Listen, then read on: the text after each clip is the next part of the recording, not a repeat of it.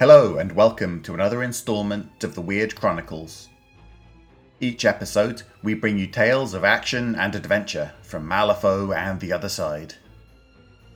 On today's episode, we continue the story of Joseph Denton, who broke into an abandoned orphanage in search of easy cash.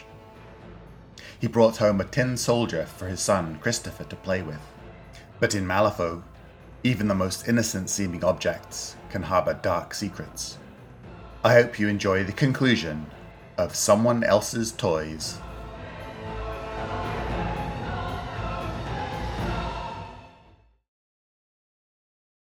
Denton opened his eyes. The bedroom was surprisingly bright. Moonlight reflected off the snow outside and streamed in through the window. He could hear the soft snores of his son in the bed next to his. It had taken several minutes and another promise of sweets to mollify him following the incident in the living room. Even now he shivered as his thoughts drifted back to that boy sitting in the living room, playing with his son's toys. What had he seen? He had heard strange stories about ghosts and restless spirits, creatures that stalked the night, slaking their unholy thirsts on the souls of good men and women. But those stories were a far cry from the little boy he had seen standing in a freezing street and playing with tin soldiers in his living room. He rolled over, trying to get comfortable. A heavy creak on the stairs outside his room sent an icy chill through his blood. Perhaps it was just the cold playing hell with the decaying wood. Another creak followed the first. Denton recognized the sound.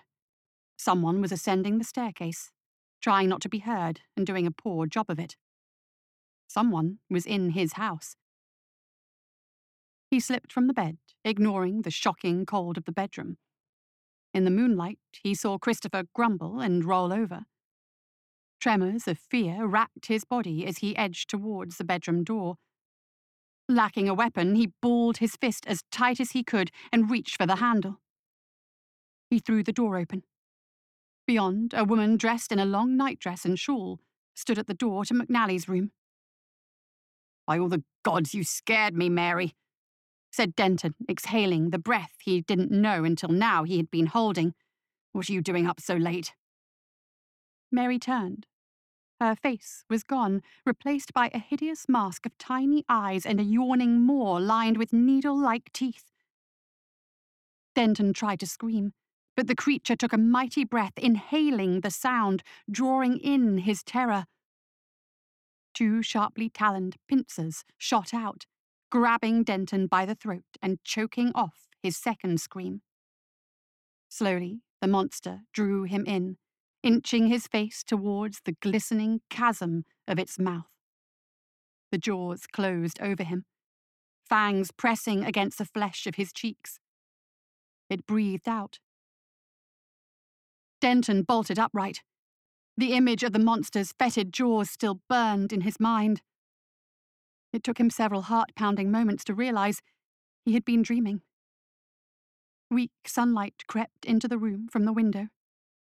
It was dawn. He looked over the recumbent form of his sleeping son and fell back into bed, sweat cooling on his fevered brow.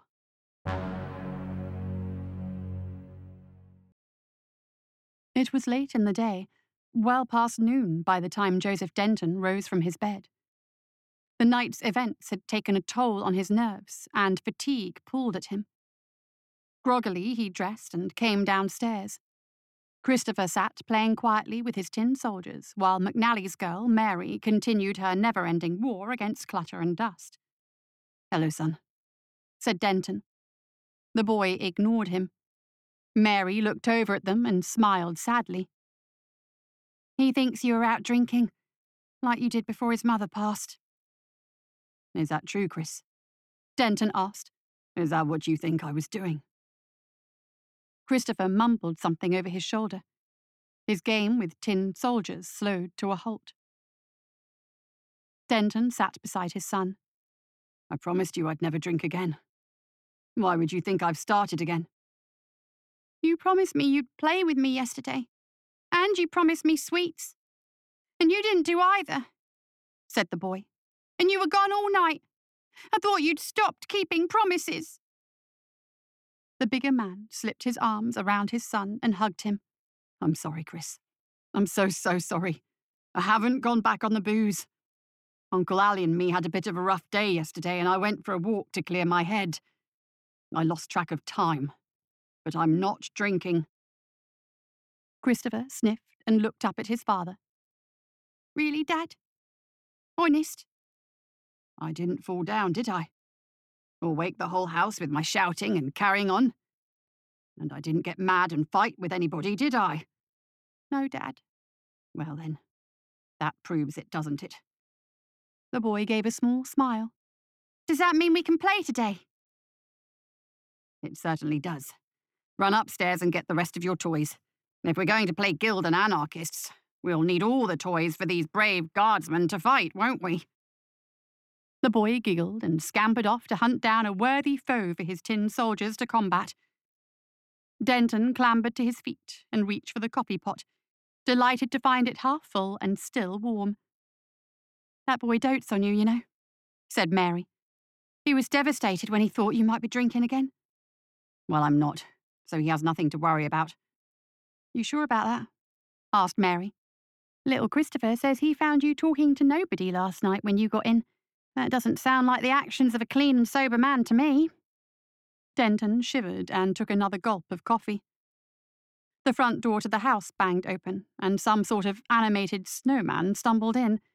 It swore in a thick Scottish accent, continuously and fluently for a full minute, without pausing for breath or repeating itself. Denton smirked and poured a second cup of coffee. "Cold outside, Ali." McNally shook the thick crusting of snow off himself, while Mary struggled to help him with his coat and boots. "Finally graced us with your presence, eh?" said the Scotsman, not sure if he should be pleased with that or not. Denton looked puzzled. What's that supposed to mean? McNally slumped down in a chair, warmed his hands around the coffee, and eyed Denton warily. "Valentovitz is dead," he said simply. Denton stared in disbelief at his partner. "What do you mean he's dead? I'd have thought that was pretty clear, Joe. He's dead, deceased, no longer among the living, shuffled off this mortal coil. I know what dead means. When did it happen? How did it happen?" "Sometime last night," said McNally. He had a peculiar look in his eye as he explained. "Someone broke into his place after sundown, slipped right past guards and his doxies. They say he was messed up pretty bad, almost unrecognisable. Remind you of anything?" "What are you trying to say, Ali?" "You were out an awful long time last night, Joe. I know what the drink does to you, especially when your temper is up. Word is, his bodyguard found a little tin soldier on the corpse, just like the ones you lifted from that orphanage."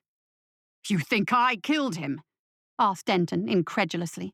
"I think you've got the skills and the motive. I think you had the opportunity. And I think you have a long history of making bad decisions when people talk about your family." Denton stood up, his fists bunched. "I didn't kill him, Ali. I never wanted to work for him, but I'm not that stupid." McNally looked away. Christopher appeared at the top of the stairs, his arms filled with a menagerie of stuffed bears, model trains, and other toys. As he moved to descend, one of the tin soldiers slipped from his grasp. He stepped down on it, losing his footing almost immediately. The toys spilled from his hands, showering down the stairs as he flailed his arms in an attempt to keep his balance. The little boy lost his battle with balance and followed swiftly after, tumbling down the wooden staircase like a rag doll. Denton was on his feet in a moment, rushing to the foot of the stairs. Christopher was sobbing, and great fat tears were streaming down his face. Denton fussed over him, panic supplanting common sense. Mary was next to him in a moment, calming the boy with soothing words and a delicate touch. Together, they carried him upstairs.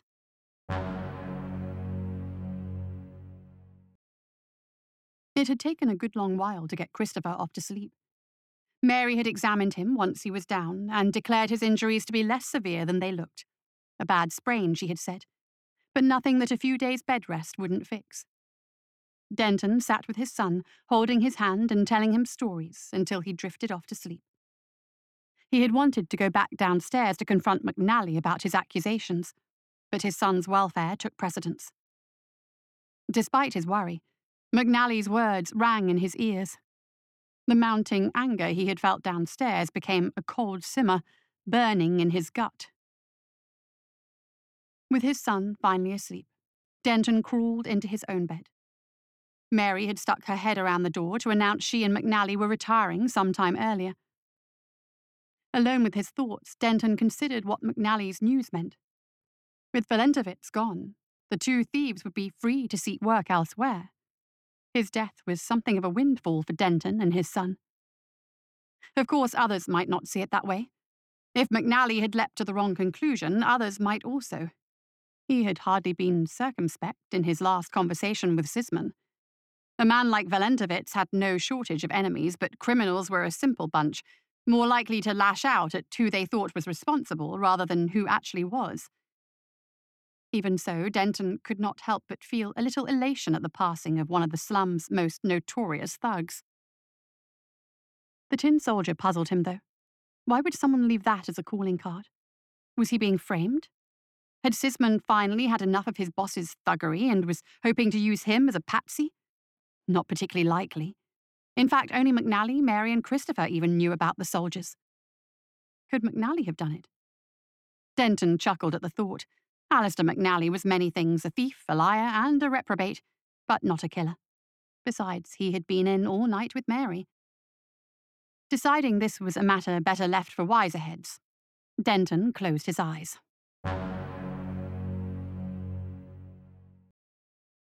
The dream came on like before. Denton was climbing the stairs in the orphanage. The stairs were narrow, wooden, and rickety like the ones in his house. They stretched up and up, disappearing into darkness above him. The same nebulous threat pursued him. He quickened his pace, fearing what should happen if the threat ever caught up to him. The darkness gradually receded, and Denton came upon an infinite hallway. Countless doorways, empty and bleak, lined the walls. 2 tin soldiers, dirty and broken, stood at his feet. He knelt to look at them. Each was identical to the ones he had taken from the orphanage, right down to the chipped paint. A flicker of movement caught his eye. A young boy, about his son's age and dressed for bed, ran across the hallway. Denton left the toy soldiers and ran after the child. He called out to him. His voice, hollow and empty, echoed back from the empty corridor. He slowed as he approached the door the boy had dashed into. It was a playroom. A bright summer's day was painted gaily across the walls in joyful, simple colours, like those a child might use. Toys and games were neatly arranged around the room, and a boy, tousled hair and white nightshirt, sat in its centre. Before him, a toy chest lay open, revealing rows of tin soldiers laying in formation. In the final row, 2 soldiers were missing. The boy looked up at Denton. His eyes were the deepest blue the thief had ever seen, like the deepest ocean back on Earth. But something was off about them. They were the rebellious eyes of an older boy who believed he knew everything there was to know about the world, not the curious eyes that a boy of his age should have possessed. He smiled. The room began to shift. The toys shed their shapes and slid into new and hideous forms. The bright paint peeled away, flaking off to reveal cracked and warped plaster beneath. The boy watched all this with an amused grin, then reached out and gently patted the empty space where the soldiers were missing from his trunk. The creatures surrounding him, the twisted things that had been toys only a few moments earlier, surged forward. Denton turned and ran. The hallway stretched away before him, impossibly long. Behind him, the creatures boiled through the corridor, cackling and gibbering manically. Denton ran and ran, his heart hammering in his chest. His legs burned with effort, but his fear of the things behind urged him onwards. Denton could feel his legs slowing, as if he were running through molasses. Each stride became more and more difficult. Time seemed to slow to a crawl, and his breath caught in his chest. Suddenly the top of the stairs were in front of him, and he was moving too fast to arrest his pace. The ground rushed up to meet him, a wall of wooden floorboards. His body crashed into it, collapsing in on itself. He felt bones breaking, organs rupturing, the roar of blood rushing in his ears. Denton woke up, tangled in his sheets, a pillow pressed to his face. He struggled out of the tangled bedclothes, those last few moments of the dream still fogging his mind. Then he heard the screams.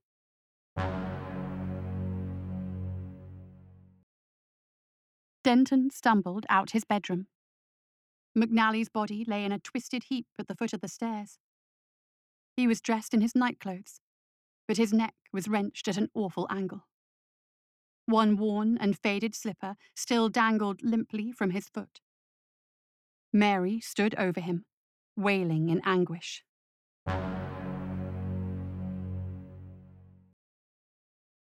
The snow had finally subsided. Malifaux was still wreathed in white, but for now at least no more fell. Joseph Denton stood in the freezing street, watching as the body of his friend and cohort was carried out. Mary sobbed onto the shoulder of one of the neighborhood women. A lump rose in his throat as McNally's body was loaded onto the back of the big black cart. The tall undertaker spoke quietly for a moment with Mary before returning to the cart. His companion, a crude-looking thug who was chewing on a cigar, snapped the reins and sent the cart crawling away through the slush.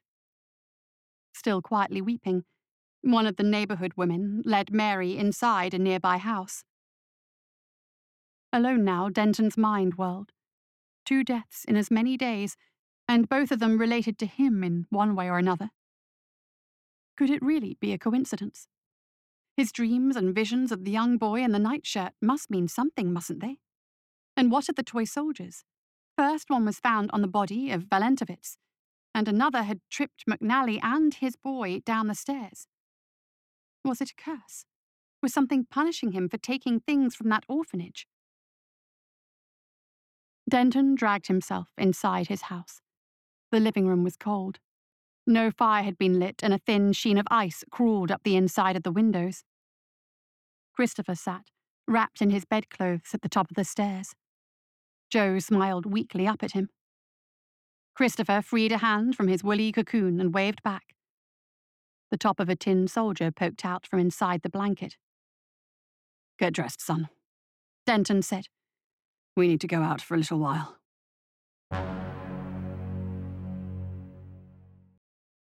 The journey to the orphanage took far longer than he had anticipated.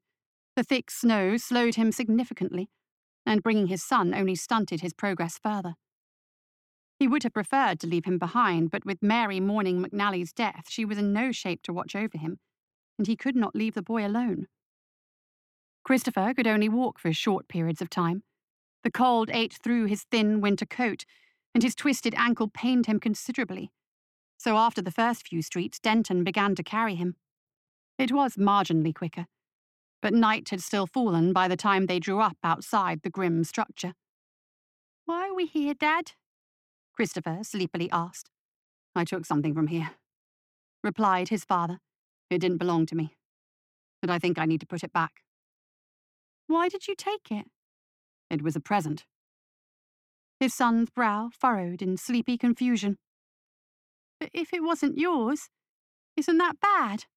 "That's right, son. That's why I have to put it back and say I'm sorry." Denton set his son down and heaved at the window he and McNally had opened previously. It groaned in protest, shedding a small avalanche of snow. With the window open, Denton lifted his son through and followed him inside. "Now then," Denton said, "I'm only going to be a few minutes. Can you be a good boy and wait here for me? Don't go wandering off now, okay?" "I won't, Dad, I promise." "That's a good boy." Denton sat his son down in the dust by the window and crept off into the darkness.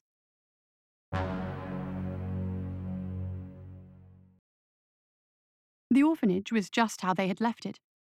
Its skeletal furniture and empty places remained undisturbed by the passage of time. Denton crept down the main hallway, coming upon the pile of toys where he had found the first tin soldier. He lifted the soldier out of his pocket and carefully placed it back on the floor. He looked around as if waiting for some sign of approval, but the hallway was silent and still. He licked his lips nervously and retreated back to his son. The spot by the window was empty.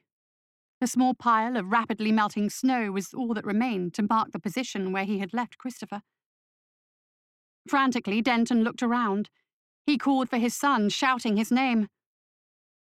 From upstairs, his son's voice answered. "We're up here, Dad!"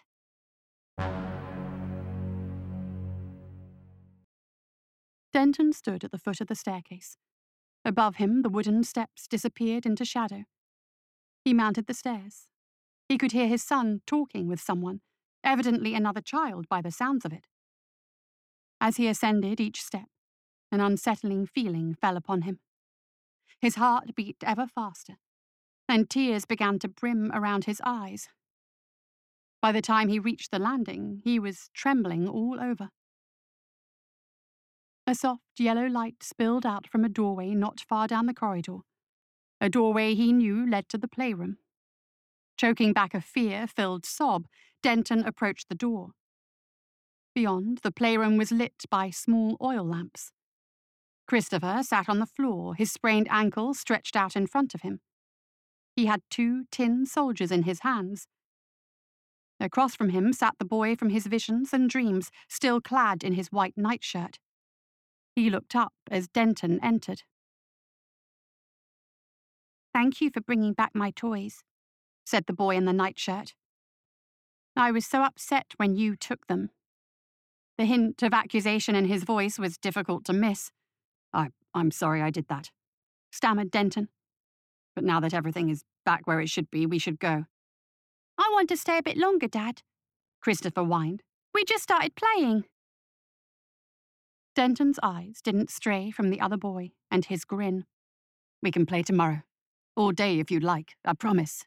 "You said that last time and we didn't play at all. You just stayed out all night and didn't bring me any sweets." "Come on now, son." Tears had begun to stream down Denton's face, and his words came out in strangled sobs. "I said I was sorry about that. I promise we'll play tomorrow, but we have to leave now." The boy in the nightshirt regarded Denton woefully. "It seems like he wants to stay here. I think he should too." He cast a sideways glance at the other boy, a mischievous look appearing in his eyes. "I can introduce him to my friends." "No!" screamed Denton. He lunged forward, reaching for his son, but a wide, razor-edged claw gripped his shoulder and held him in place. "I think you should go," said the boy in the nightshirt. "Maybe this will teach you a lesson about playing with other people's toys." The clawed hand spun Denton around. He stared up into a nightmarish face of burning red eyes, twisting horns, and a yawning mouth lined with dagger-like teeth. He opened his mouth to scream. The teeth snapped shut.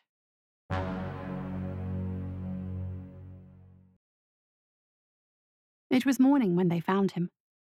2 guild guards stood over his body, which was blue from exposure and dusted with snow. "Weird," said the first. "What is?" asked his companion. "In his hand here. He looks like a toy soldier." "Let's take a look." The second guard knelt by Denton's body and wrestled a toy soldier from his frozen fingers.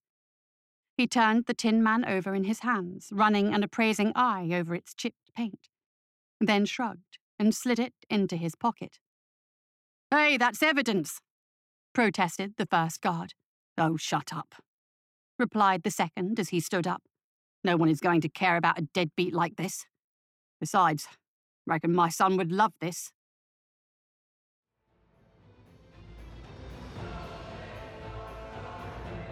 That's it for another installment of the Weird Chronicles. Join us next time for more tales of action and adventure.